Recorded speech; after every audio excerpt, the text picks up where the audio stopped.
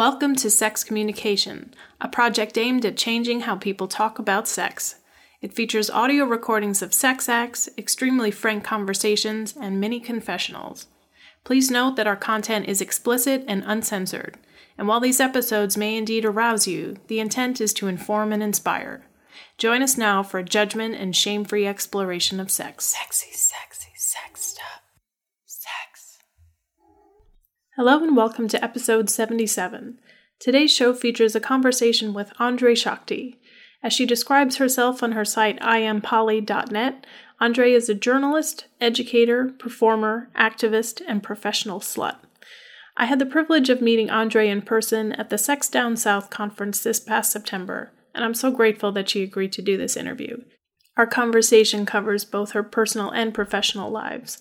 So we discuss her background, upbringing, sexual preferences, relationships, as well as her areas of expertise, her feelings on cesta fosta, and the struggles of being a sex worker. There's so much ground to cover, so rather than waste any more time on an intro, let's just jump right in. Here we go. Hello again. Why don't you introduce yourself? Sure. So my name is Shakti. I'm 31 years old. I am a white, queer, cisgender, polyamorous female living in Baltimore, Maryland. And in terms of the work that I do, I offer a pretty diverse mix of both explicit sex work, which for me looks like stripping, professional domination, and occasionally shooting XXX explicit pornographic content. I also do sex and relationship coaching with a special focus on alternative relationship structures. So that could mean non-monogamous relationships. That could mean relationships involving kink or BDSM dynamics. It can mean someone's husband came out as a transgender woman 30 years into their marriage. So I do a lot of that work with solo folks, couples, throuples, the whole shebang. And then finally, I also do sex education work. So I teach everything from information about sexual health, like risk assessment, harm reduction education as it pertains to STI transmission. I teach about pleasure-based classes, skill-based classes, some classes on reconnecting to sexuality and desire after trauma, all kinds of fun stuff. And in my ample amounts of free time, I also write a sex and relationship advice column called I Am Polyamorous and So Can You, that also focuses on, quote, alternative relationship structures with a special focus on non-monogamous relationships. So that is my full and current resume up to date at this point. It's quite a roster of activities. Yeah. So tell me a little bit about what your introduction to sex was like. Was sex something openly talked about and discussed in your household? Was it through school or friends? How did it all start for you? Totally. So I grew up in a relatively conservative area. I grew up in southern New Jersey, kind of where all the antique stores and farmlands are.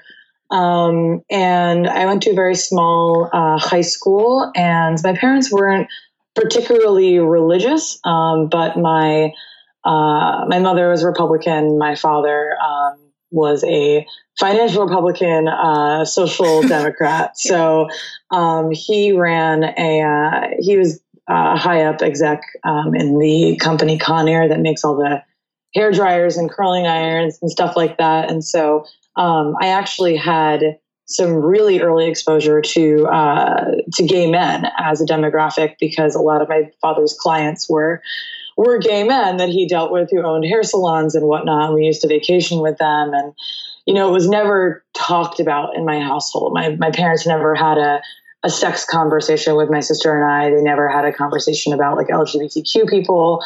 We were just kind of left to interpret things around us to our own devices, so to speak. Yeah.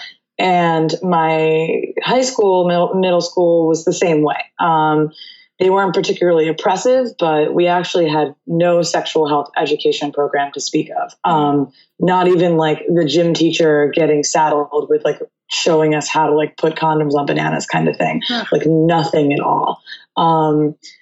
So yeah, I feel like I'm the last generation. I'm 31, and I feel like I'm the last generation that didn't grow up with computers in our households. My family was fairly well off, and we got a computer when I was like 15, like a household computer.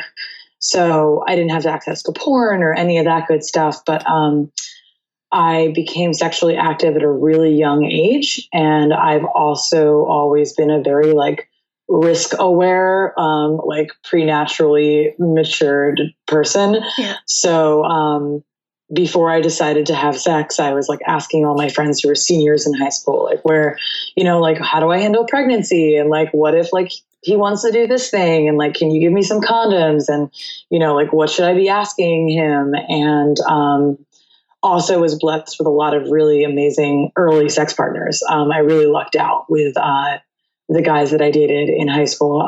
Most of them are still really good friends of mine to this day. And for whatever reason, I just never really had any shame around sexuality. I was definitely insecure about parts of my body. I definitely, wanted to change parts of my body, as I think like any teenager does. But I never had any shame about being sexually active or like performing certain sex acts or what that meant about me. I never internalized any like, slut shaming stigma, whether it was stuff happening in like my micro communities or more like macro community messages that society, was sending us, is sending us. So when sorry to interrupt, but I'm just curious, when you say that you started having sex at a young age, like what does that mean to you? What's young for you? Oh, I just turned 13 when I started having sex. That's exactly when I started having sex. No shit. There you go. It was like a week after I turned 13 was like, and it felt like I had waited forever, but that's there. No, for real. And like, it's, I don't think there is any quote normal or like quote more acceptable age to be having consensual, sexual interactions. But yeah, it always felt like I don't know, like later on in life when I would be comparing with people, it always sounded like I started a little earlier. So it's kind of why I frame it like that. I can understand. So yeah, I don't know. I just never like felt bad about it. And like pretty soon, like between me soliciting like education and information from like my older peers, and like literally going to the library and like reading up on human sexuality and, just naturally not having any shame about it, I started like becoming a resource for the people my age in my high school, my middle school around like sex and sexuality. And so like starting in high school, I knew that I wanted to end up in some kind of field. I didn't know what my options were, but I wanted to end up in some kind of field where like I got to like talk to people and coach people and counsel people around sexuality. And so that's kind of cool. I've had this, kind of thread running my whole life. And I started doing sex work when I was 18. I started working in sex toy stores and putting together my own like sex education curriculums when I was like 21. So I know I'm still young, but I've been doing this, it feels like for forever. Right. Yeah. So you said you dated some guys, but you described yourself as queer. So does queer for you mean more of like a pansexuality kind of queerness, or do you like in your personal life, are you playing or having relationships more with women or female presenting people, or what is it like with men now? Yeah, totally. With men now, it's a great question. So I dated men exclusively, mostly queer men, honestly, from the ages of like 13 until about 19. Yeah. And honestly, I'm 100% certain that I would have like discovered and like leaned into my queer identity if I had any resources around that. I just didn't. I was in theater and I hung out with all the queer kids, and and by queer kids, I mean the 3 out gay boys that like were in my high school, 2 of which I like had long-term sexual relationships with. And like one of them and I started the first gay straight alliance in my high school. And, I'm skipping around like, wow, I'm such a great ally. And like, wow, this community just feels so much at home for me. And, then I like went to college and I actually minored in LGBTQ studies at my university. And it took me about a year to be like, oh shit, like I'm queer as fuck. There were no out women. There were no out trans people when I was growing up, like in my school district or my community. So I just didn't really have exposure to them. You know, it was more like I had exposure to gay men through my dad and like the work that he did and like his social engagements. And then I had exposure to like the few gay boys who were my friends who came out when we were young, but that was kind of it, especially pre-internet. So yeah, so men were kind of my dating pool. And I think because I've always gravitated towards more like sensitive, like what a lot of people would call like effeminate, like characteristics in masculinity.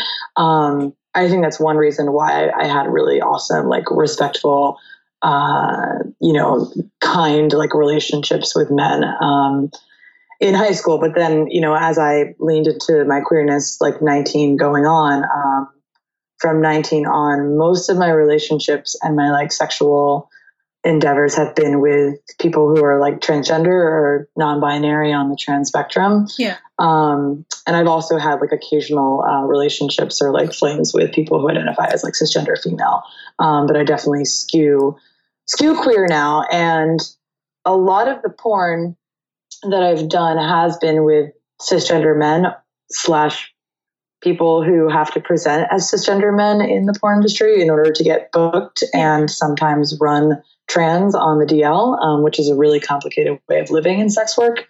But I literally have like a roster of like 5 guys that I will work with for. And I just kept working with them over and over and over again because I knew that like they had good politics and they were queer savvy and they were trans savvy and like they were just decent human beings. And, I still find myself attracted to men like aesthetically. But at this point in my life and for the foreseeable future, I can't imagine dating a cisgender man with like anything that resembled commitment or like intentionality, really. Yeah. So can you explain a little bit more about the high school part and when you said you were having sexual relationships with essentially like other queer men? I mean, like, so it seems a little strange. Like, wouldn't they be more interested in having sex with men? And like, how did that work with you being female? And like, what totally. was the, how did you make that work? For a long time, I just thought like people going down on me was like a thing that like happened in movies and porn and not real life because I was fucking gay men and they really don't like pussy. And so it wasn't until I was like 19 and got like eaten out by a girl that I was like, oh, shit, that's what the thing is about. Yeah. But yeah, my first boyfriend, I was 12 and him and I were together in middle school and we started dating and we dated all of like 3 months and we were part of a friend group that it was a bunch of girls and everyone was in love with him because he was just like this enigmatic attractive person that like gave us the time of day. And then about 3 months into us dating, he came out as gay. Mm-hmm. And he was the first kid in our school district ever to come out as openly gay in middle school. And so predictably, there was a lot of turmoil. Most of my friends, our friends, disengaged from him because they were A, heartbroken, and B, just didn't really have a context for gayness and had been raised conservative. And so that was really unfortunate. And I was heartbroken because my first boyfriend turned out gay. Right. But I knew what being gay was from like my dad's friends and stuff. And I was like, oh, okay, well, like I'm obviously going to be your friend. So then we continued to be friends for about 2 years and to set me perfectly up for sex work. But he, this is the days of AOL chat rooms, right? Yeah. And so this is like 2003 or so, like 2002, 2003. So this is like AOL chat room time. So this is where gay men were hooking up. They were hooking up on AOL. They were hooking up on Craigslist. And he would go out and meet up with older men that he met online, and I would be his safety call. Mm. And so, he'd be like, I'm taking a bus here to like the mall, and then we're going to eat dinner and go back to his place. And I'd be like, okay, cool. So like, you have your cell phone. I have my cell phone. Thank God we had cell phones at the time. I'm like, you're going to text me when you get there. You're going to text me, like, you're going to give me ahead of time all of the identifying information that you have on him, his name, his like, the model and make of his car that he's telling you to look out for, his AOL handle. You're going to do a check and call when you get there. You're going to do a check and call when you leave him to let me know that you're okay. And as I had multiple other gay male friends come out around that time, like heading into high school, like I was doing this for like 3, 4, 5 people. So yeah, again, when I decided to do sex work and I was doing like direct provider services, I got really good at like, okay, so like, here's how I keep myself safe. And like, here's how I do check-in calls. And, here's who I loop into my network, and here's how I screen people. And, so, transferable skills. But, a few years in, we hooked up, unexpectedly. He used to hilariously be allowed to sleep over my parents' houses because he was gay and they didn't see him as a threat. And that lended itself very successfully to my continuing sexual relationship with him, which spanned probably about 7 years. We were hooking up off and on, and for a long time cheating on each other's boyfriends with each other for a significant period of time. But he was always like attracted to like my energy and like who I was as a person. Like I've always been like a very dominant person. I've always been like very tomboy-esque, as they would call it, and always had like a lot of masculine energy, even as like a very feminine identifying person. So I think that's one of the reasons why like kind of like fae men like gravitated and still gravitate towards me, and like et cetera, et cetera. So it was never really about like my anatomy, which made it weird, like for my early physical experiences, because I didn't know about strap-ons back then. Like I was definitely like sticking my fingers up guys' butts, but like I like didn't know about like the plethora of like, toys and accessories and like sex acts that I could like do in like a queer situation like that. So we were having like what looked like pretty straight sex. But again, didn't want much FaceTime with my pussy. Right. And it took me a long time actually to like, it's not his fault. And I'm definitely not blaming the gay men that I've had sex with, but it took me a really long time, like into my like early 20s to like, accept like the way that I looked, like the way that my vulva looked, because I also have larger inner labia and like a larger like clitoral hood. And the reason that I actually didn't start doing porn until I was about 23 and I started out with like non-nude stripping is because I thought that like there was something wrong with my pussy and that like people wouldn't want to go down on me. And that's the reason why like all the guys I fucked in high school like never wanted to go down on me. And like when I watched porn, it was all like very mainstream with like very like the Barbie pussies. Yeah. And, which are a lot of people's natural anatomy and deserve to be celebrated. But it definitely like sent me a lot of messages about like what I thought I deserved, and like what I could pursue and who I could pursue. So yeah, it took me a really long time to get over that shit. And like now I'm in a completely different place, but like it took me a while. So how do you navigate the sex work? Like do you exercise autonomy as far as like who you accept as a client? Do you have a filtering system?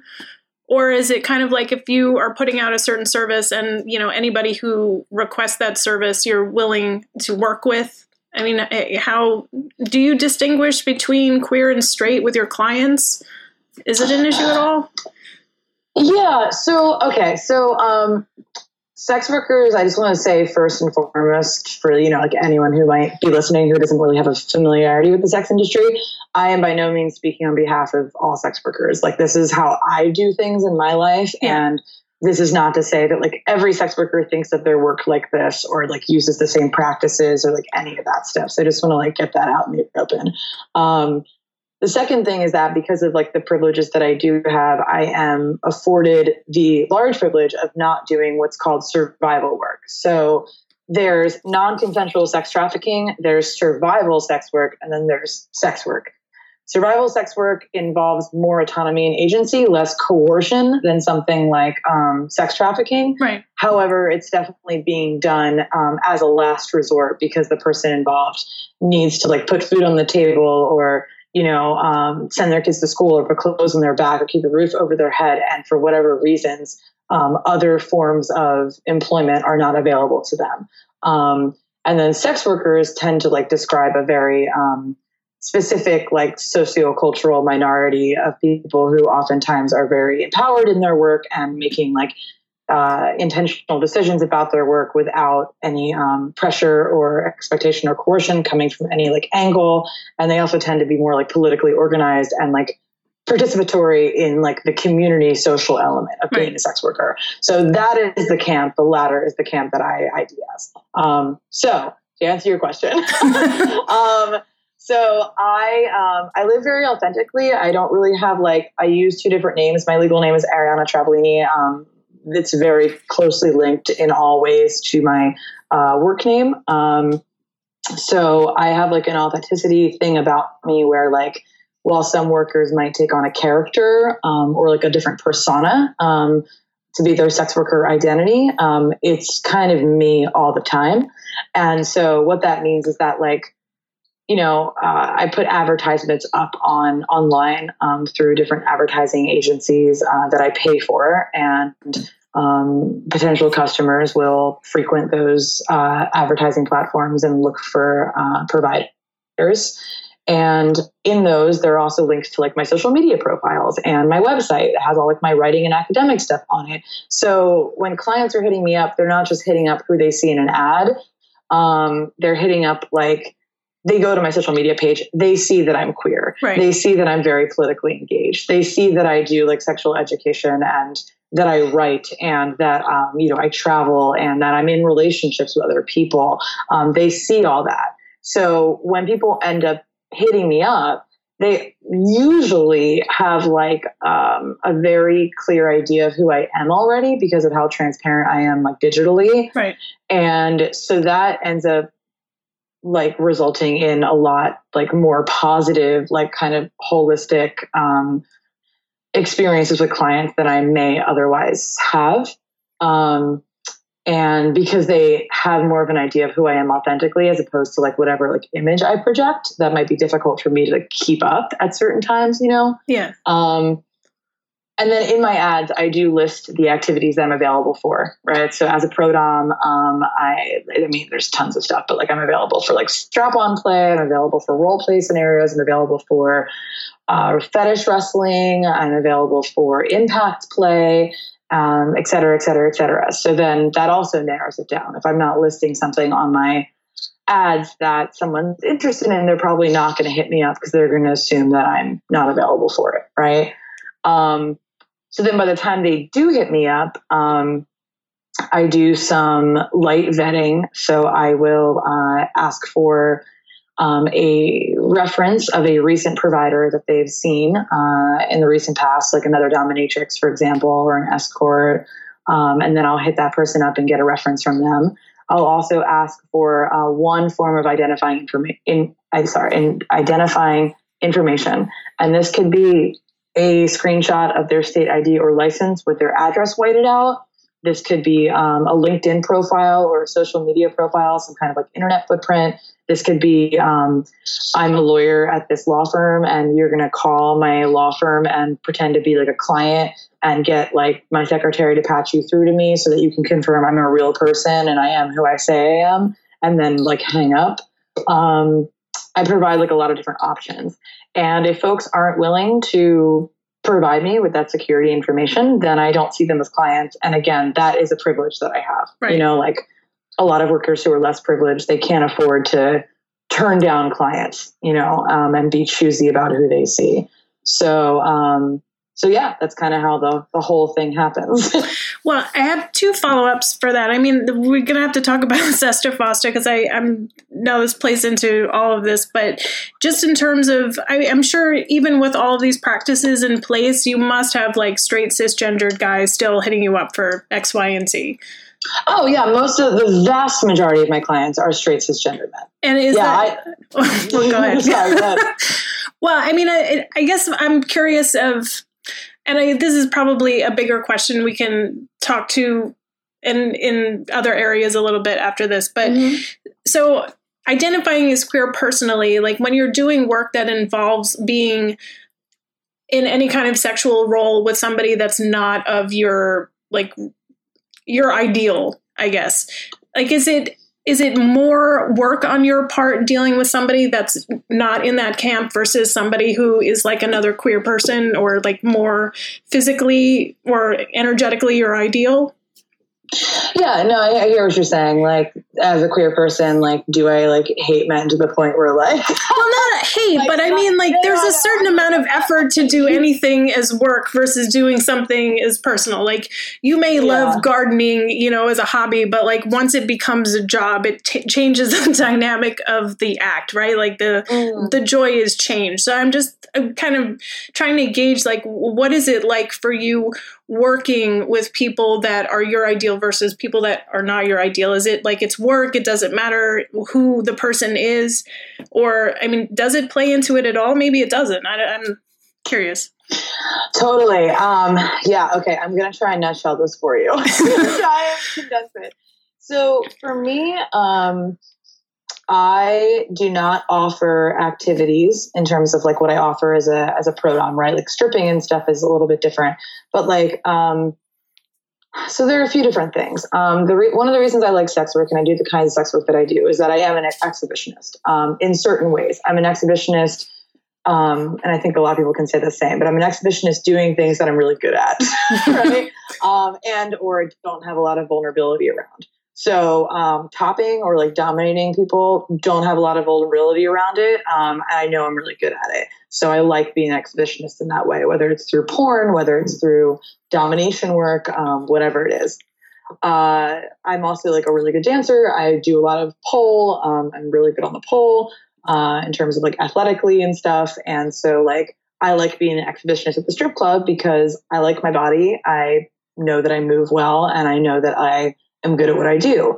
I also like providing a service. I really like facilitating a safe space for people who have a lot of shame about what they desire, how they desire it, how frequently they desire it, to come into this safe, accessible environment and not only be like tolerated, but be like encouraged and spend time with someone who is enthusiastic about the things that make them think that they're a terrible person. And that is really, like, I'm not a spiritual person, but the only word that I can use to describe that is it's really sacred to me. Like, I feel honored that people all the time, whether it's like a guy who gets a private room with me at the strip club who just wants to sit down and like ask me questions about him and his wife's marriage, to old friends from elementary school and middle school who hit me up on social media after like searching for me like for months, just to be like, can you please help me? I don't know who else to turn to. And you've always been this person. To people who hit me up for domination sessions. Like I love being that for people. And so in that way, it doesn't matter what gender you are, what sexual orientation you are. I actually have a lot of empathy for cisgender straight men right now in our culture.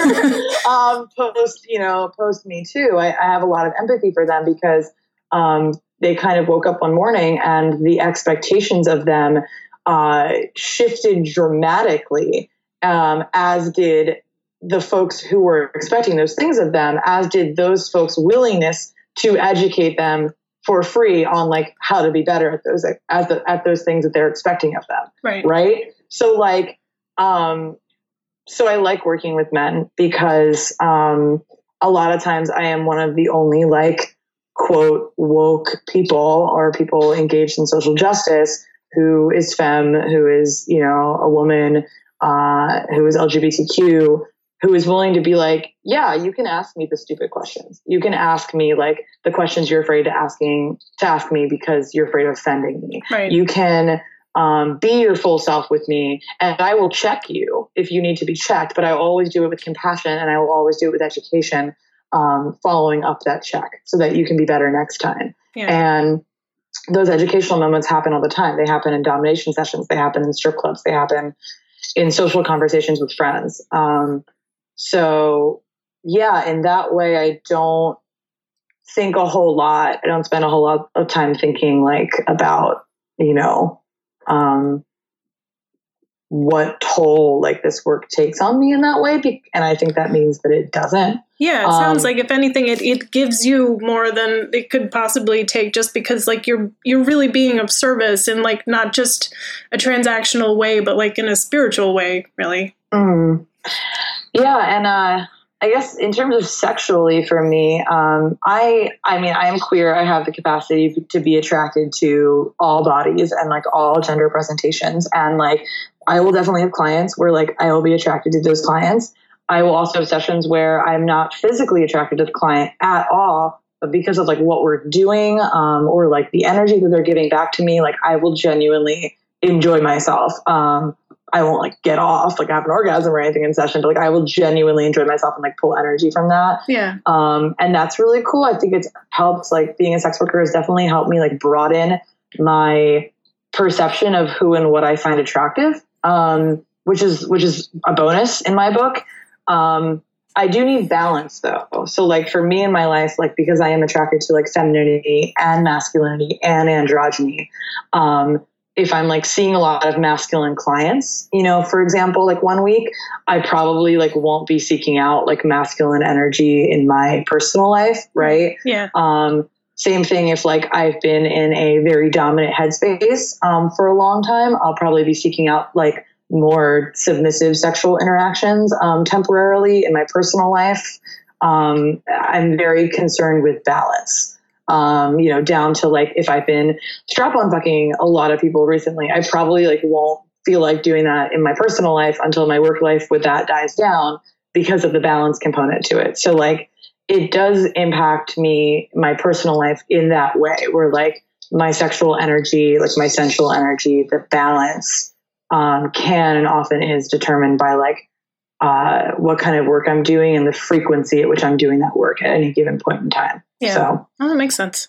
Yeah. So can you talk, I do really want this to be about your personal experience, but I mean, you being in sex work, it would be foolish to not touch on Sesta Fosta a bit, because I'm sure this legislation has impacted how you work and the difficulties of doing it in a safe way. So can you just talk to me about your experience with it and your thoughts or whatever you'd like to express about it? I know it's a it's the worst. I don't know. Yeah, I mean, I guess I've done a ton of advocacy around Sesta Fosta, and you know, I think what's most present for me at this point in time, honestly, is like rage, but not rage at like our administration, just rage at people. Sex workers were screaming about Sesta Fosta and the potential censorship implications, not just for us, but for everyone who has a digital presence and has a sexual life. And no one cared. No one cared when, you know, the bill went through the House and the Senate. No one cared when it was signed into law. People told us that we were being dramatic, that it wasn't an act of violence as we knew it to be. People told us to give it a chance, that maybe it would help sex trafficking as it was purported to do. And now everyone's getting blocked and banned off Instagram, and everyone's getting blocked and banned off Twitter and Facebook, and like getting shadow banned and having like their businesses suffer and their website analytics suffer, and getting their merchandise like erotica books and like sexual health books and sex toys taken off of their websites and off of Amazon. And now people will give a fuck about Sesta Fosta. Not to mention that we have been losing. I mean, let me back this up for a second. Quick nutshell. Sesta Fosta is a bill that was signed into law in either June or July of 2018. I forget which, but in the early summer of 2018 last year, by President Trump. And what it was purported to do was to crack down on non-consensual, often underage sex trafficking. Sex trafficking, by the way, is not a major issue in the United States. The much larger issue is labor trafficking, the trafficking of foreign laborers, oftentimes Latinx identified folks, into the country to work on farms, work in kitchens, etc. That is actually a much more prominent and dire situation than sex trafficking. However, no one really cares about trafficking unless it's sexy.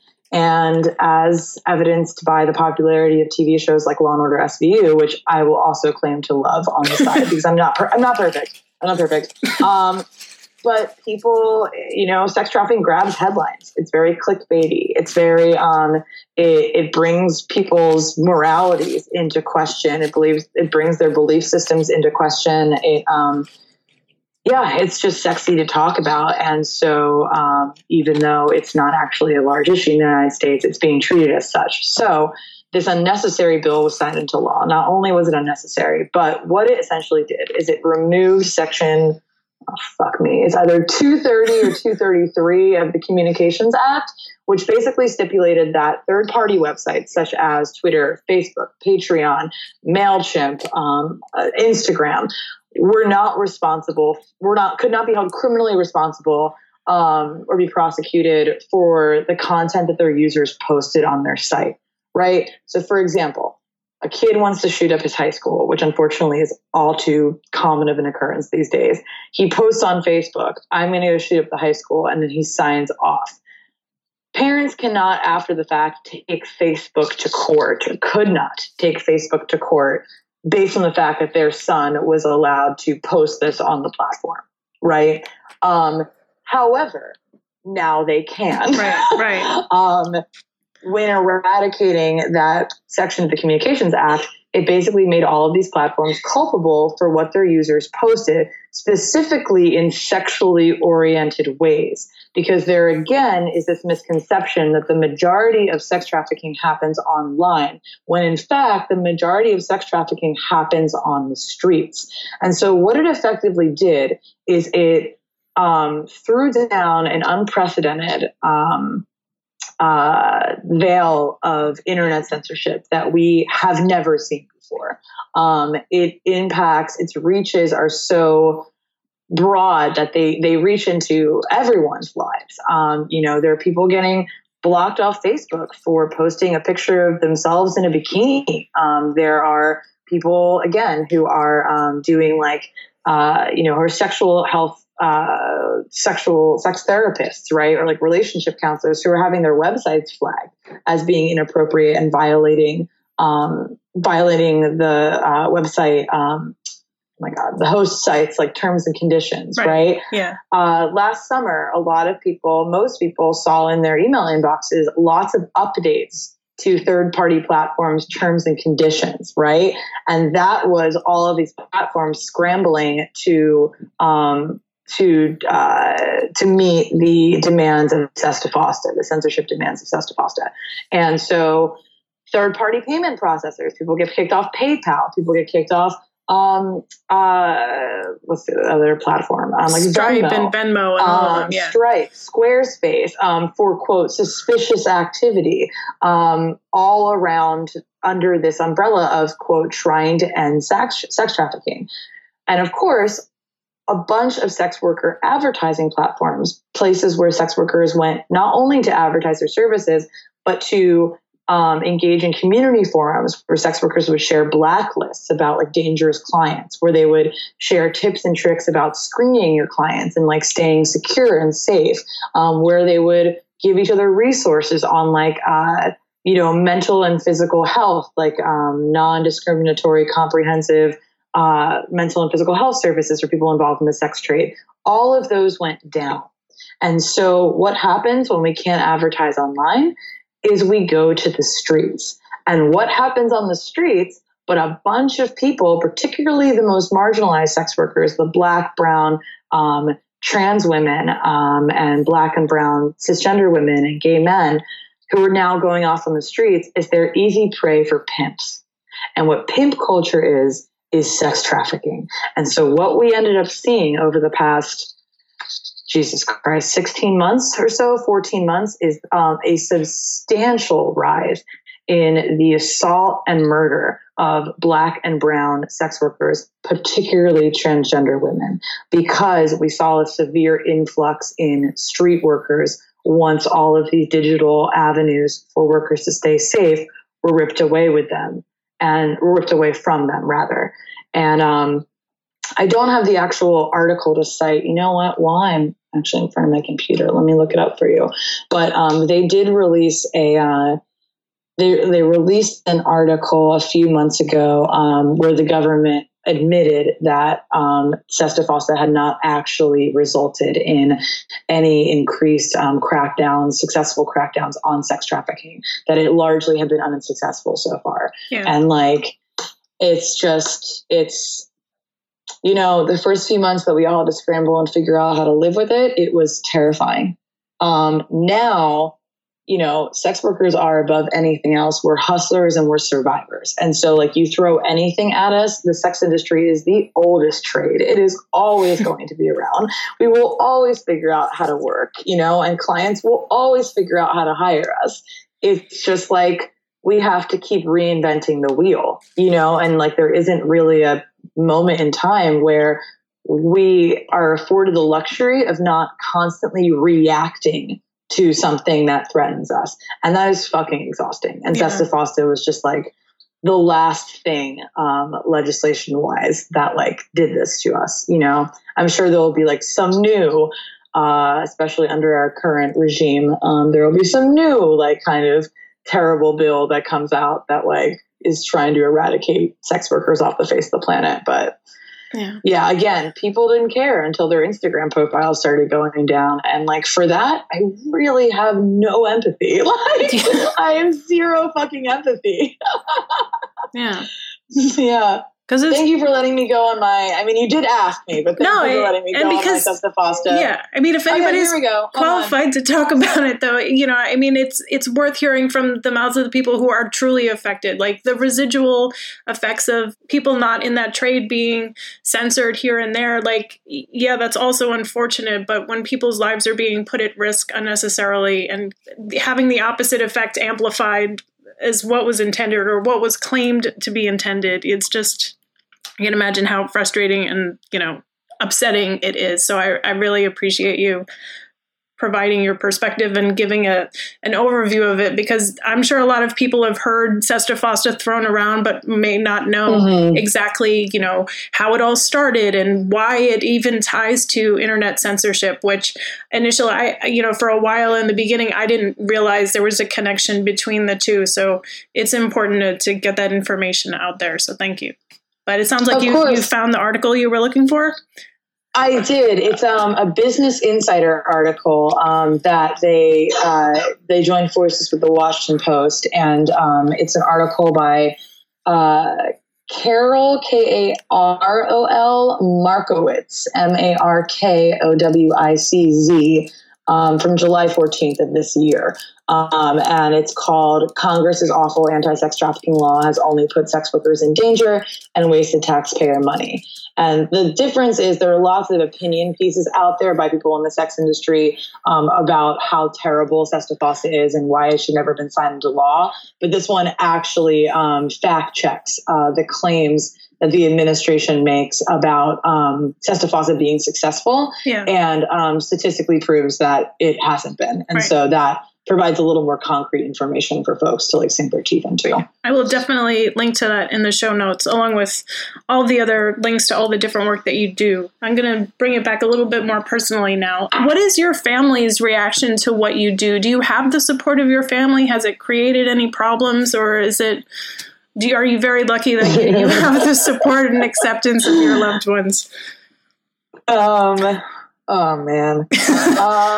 So, the short story is that my family is not accepting. I, as someone who's always like prioritized authenticity and really just had no interest in hiding any part of my life because I'm not ashamed of it, I've been out about everything since I realized it. So like I came out as queer at 20 or like between 19 and 20, and I came out to my parents immediately. I came out as non-monogamous when I was like 21, told my parents immediately, told them when I started doing sex work. And it was never in a way that sought their approval, because even though I didn't come from like an abusive household or anything, I was just never close with my family. I grew up in a single parent household. Affection wasn't really a thing that was like doled out in our house. And, I spent a lot of time like by myself, and I just never, like the quintessential, like, they don't understand me, kind of teenage thing, but also just like knowing deep down since I was a kid that like that they would never celebrate like who I was as a person, even before I could put like language behind that. I could like properly articulate that like into my teens and 20s. Yeah. And again, they're not particularly religious. I'm sure they still vote Republican. I don't know. But I mean, my parents divorced when I was really young. And my mother basically raised my sister and I. And my father actually had an AVM. It's like a brain aneurysm. In his head, he had a bleed out when I was a sophomore in college. And kind of hilariously, my dad was a dick before this happened. And a lot of times with like neurological incidents, you experience the person that's afflicted. If they survive it, they experience severe like character and personality differences, right? Like behavioral differences. Right. And so a lot of times people say like, oh, like my dad wasn't like racist before, but now he's a racist, or like, oh, like he didn't have a short temper, but now he has a short temper. My dad turned into like a meek little lamb. Like my father like went from like a roaring, like aggressive terror to like the sweetest man like possible. And so like, if you had told me in like my teens that like when I, was 31, my closest relationship would be with my dad, I would have like laughed in your face. But, my dad is still very much in my life. I'm responsible for a lot of his care, as is my sister. So we like take care of him. He's in a assisted living facility in New Jersey. And then the rest of my family, my mother and her entire side of the family, really either actively hates me or, just is like incredibly like disappointed in the person that I ended up being. And that, I like to pretend sometimes that it's not hard, especially the older I get. It's like, I've always known this. I've had to deal with it for years.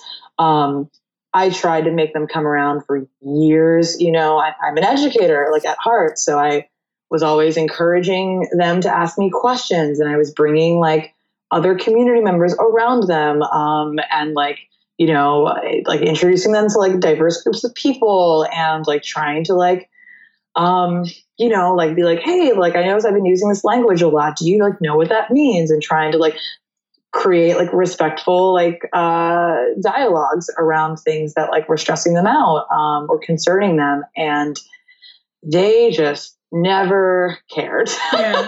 So 3 years ago, I actually cut off complete contact with my family. So at this point, the only people that are really in my life are my father and then my younger sister, because we have to like manage his care together. But honestly, I should have done it a long time before that. Yeah. Like, it was the best decision I ever made. It just removed so much weight and like a sense of obligation and from my shoulders. And, since then I've helped like a lot of people, whether as a favor or professionally, remove themselves and separate themselves from like toxic family environments. And, take care of themselves in that way. But yeah, so I kind of like live vicariously through my partner's families. Yeah. I've been very fortunate the past 6 or 7 years, the folks that I've dated. And granted, it definitely helps that I was on the West Coast at the time. Social attitudes are a little easier to deal with out there than they are on the East Coast. But who had really wonderful families, really supportive, loving families that like really embraced me, like my identities, the work that I did, and since then those relationships have ended, and it's hard because I actually went through like 3 major breakups last year. I had a hell of a year, and I was breaking up with not only my partners, but their families.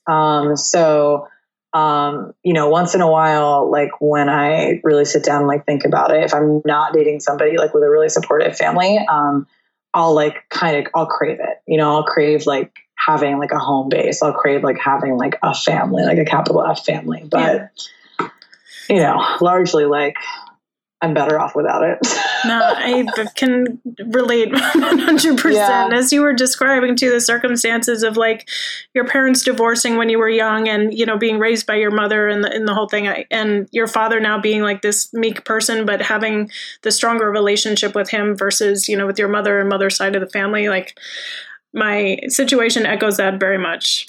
But does the friction with your mother and your mother's side of the family, is it the result of kind of the wholeness of your identity and person and, your sexual identity and the work that you do, or is like one thing more offensive to them than the other? Is there even a point of distinguishing like what's upsetting to them? Yeah. I don't know. My mom didn't start the whole like, where did I go wrong thing until the porn happened. So I'm sure like the porn was a thing. I mean, my mom like thought, my whole family thought like every time I've come out as being passionate about something or identifying with something, whether it was like in my childhood or through my teen years, whatever, my parents always,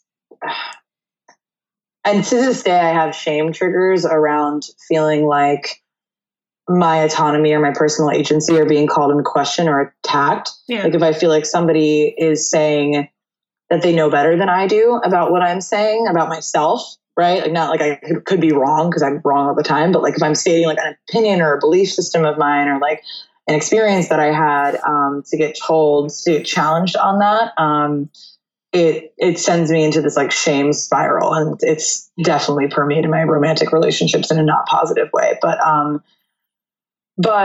yeah, I was just never validated when I was younger. Whenever I would say that I was really into something or that I was really good at something or I wanted to like really commit to something, like my family always told me that it was a phase.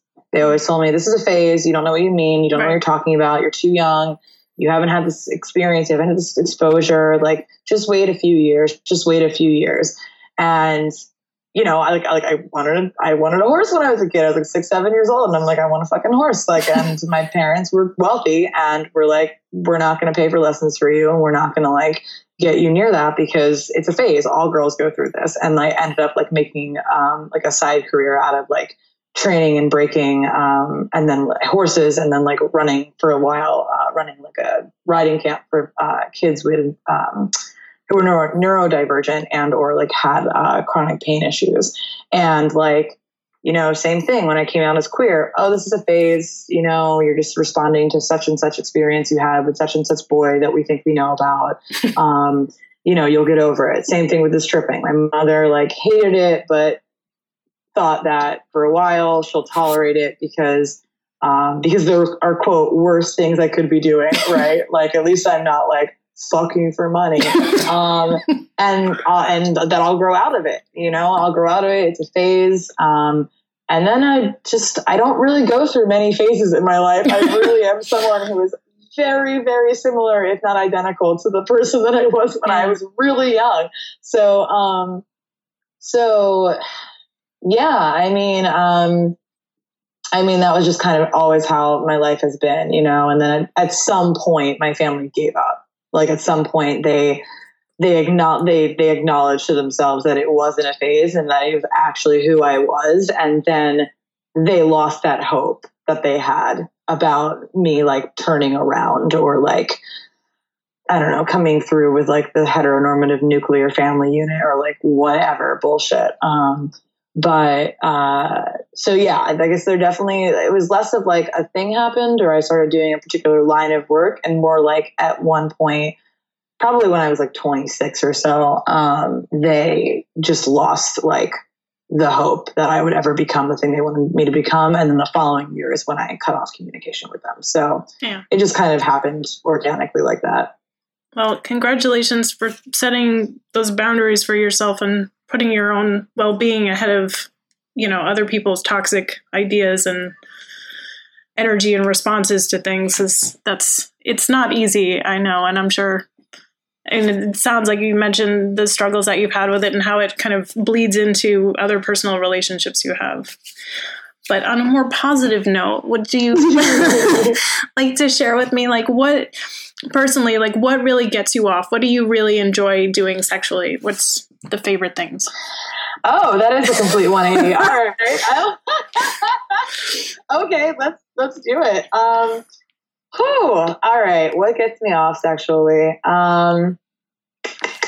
Okay, well, I'll give you like the intellectual answer and I'll give you like the physiological answer, okay. Right? Yes. So the kinds of like people I'm attracted to and like dynamics that I'm attracted to like in bed, like I'm very much, I like, and this is why I typically gravitate towards like trans or gender nonconforming or more androgynous identified people, is I really like, there are elements of masculinity and femininity that I crave. And it's hard to find those two energies in a cisgender person. It's hard to find a cisgender person that can hold masculinity really comfortably and like joyfully, and also hold femininity in their body really comfortably and joyfully, whether they like, whether they only play with the dichotomy in the bedroom and like identify as one or the other outside of it, or whether like they move in between those two things on the regular. It's just an energy that I'm really attracted to. I really like playing with gender in the bedroom. I really like playing with gender outside of the bedroom. And so that's a thing. I also definitely get turned on to people who are really good communicators. Like I'm a very proficient communicator, and I'm also of the staunch belief that the more that you talk about sex, the better the sex that you will be. And so, the better the communication is both in and outside the bedroom, like the hotter being in the bedroom is for me. And yeah, I identify as a top heavy switch, which means that I enjoy both like personally dominant and submissive dynamics in the bedroom. And that could just be like sexually, and it could also be like related to kink or BDSM. But I am definitely a dominant leading person. So like usually my first inclination when I meet someone I'm attracted to is because I feel like in a dominant way about them. Like I want to like, when I'm like looking at them and I'm like kind of like getting turned on, like fantasizing about them, I'm thinking about like activities that would involve me like topping them usually. But I also want to be with a partner who can also hang with like, getting me off in a way that like isn't like, begrudging to them, So, skill set wise, I mean, I really love fisting. I'm a big fisting person. I literally have a fisting tattoo, tattooed on my forearm up to my wrist on my right arm. Discovered it with a girlfriend when I was 19, never looked back. I really love strap-on play, in the bedroom, like both like giving and receiving. And I really like impact. I really like beating people up, particularly like with my hands. Like I'm very proficient with all of the traditional dominant accessories like single tails and floggers and paddles and all that stuff. But like I really like just like body to body contact. So whether that's like wrestling or like roughhousing or like tossing each other around or like punching or grabbing or squeezing or slapping, like that kind of stuff really gets me going, especially as like a foreplay. And I'm really into breath play. I'm really heavily into breath play. I also started like experimenting with that same girlfriend when I was 19, consensually. And specifically, I'm really into choking. And that's also something that I enjoy from the top and the bottom. But I am very, very selective about who I allow to do that to me. Because I teach breath play and erotic asphyxiation classes. And, speaking of like harm reduction and risk assessment, there's a lot of that needs to go into, to playing with that kind of stuff. And, there's definitely a lot of like knowledge and skill and technique and trust that goes into it. So that is something that I do a little less often, with partners, but, those are all like my favorite things. So given the breadth of your experience, like, is there anything on the horizon left that you haven't tried or that you think about or? I have to like think about that for a second. I'm like, I kind of just do everything I want. But I'm really really thinking for you. I want to be able to like have a partner who I can like fist their ass. I'm surprised that you haven't had that yet, though. I know. Look, here's the other thing. I have huge hands. Like we can't see each other right now. I have massive hands. I love fisting, but I'm very rarely someone's like first fist. So like, I like put my hand in like a lot of clients' butts. I've fisted butts in porn, with people who are, porn performers are sexual superheroes and like sexual athletes. And so their bodies can oftentimes do amazing things like that. But, yeah, I just really love fisting and I really love butts. And so like, maybe that'll happen for me one day. Yeah, aside from that, I play with consensual non-consent, otherwise known as like rape play, in some of my relationships. And I'm always like kind of looking for like safe ways to take that a little bit farther. And so that's always like a line that I'm always like walking and like slowly like towing over the edge of with people. It's just hard. It's a lot of the things that I'm really into they require not just a lot of skill, but a lot of trust. And if I'm going to be on the receiving end of that, it's like, you know, I'm non-monogamous. I want long-term stable relationships, but more often than not, I have like lots of relationships. And so it's like, it takes a long time for people to work up to being able to, for example, like engage in like rape play with me. And then oftentimes like we break up, like, you know, like some months or like a year or 2 years or 3 years later. And then I would teach a whole other person like about that and like develop like that trust all over again with a new person. And so sometimes like it just gets like exhausting and I never really get to like the advanced levels of that, if it makes sense. Yeah, no, I understand. I must have like never really actually like articulated that out loud. So thank you for like allowing me to work through that in my brain right then. It sounded very, you know, almost like you already had it and it didn't sound like you were really struggling to come up with it. Words are pretty good for me. Yeah. I like using them. Is there anything else that you wanted to just mention before we wrap up?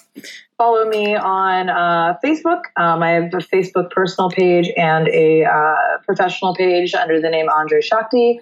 It's ANDRESHAKTI. If you are local to the Baltimore, DC, or Philadelphia areas, I teach monthly classes in those areas.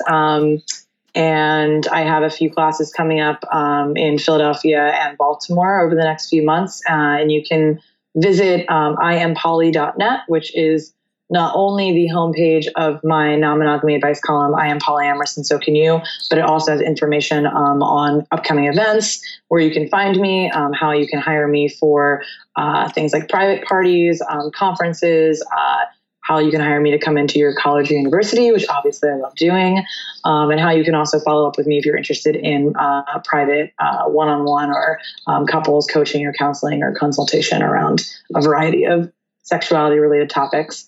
And if you are interested in my like XXX fun stuff, you can follow me on Twitter at Andre Shakti, where I also post a lot of like, you know, the vanilla stuff, like where to find me and my upcoming conferences. But I also like post a lot of like fun naked shit. So you can like all the stuff that I can't post on Facebook. So you can follow me there too. Okay. Well, thank you so much, Andre. This was fantastic talking to you. So I really appreciate it. Thank you. Yeah, it's wonderful. It was great talking to you too. Thanks so much. Okay. Well, take care. So there you go, the amazing Andre Shakti. I've included all of the links that Andre mentioned in the episode show notes, in addition to a link to the article on Sesta Fosta that she recommended, and even another article that she authored herself on the same topic. In the show notes, you'll also find a link to our ongoing GoFundMe campaign to cover the recent expenses for our podcast equipment upgrade. So if you're a fan of the podcast, please consider supporting us. There's no donation too small. And other than that, we'll be back on Monday with another quickie episode. I wish you well. Bye. Thanks for listening to this episode of Sex Communication. Did you dig it? Tell a friend. Subscribe. Leave a review on iTunes. Send an email. I really would love for you to do all of these things. And if you'd like to know more about this project, visit graphicpaint.com/sexpodcast for additional episodes and background on how this all began. And if you'd like to be a part of this podcast, send an email to sex@graphicpaint.com. Every story and experience is valuable, so why not do an interview or submit your own filthy audio? Be a part of our revolution and help us spread the message of sexy self-acceptance.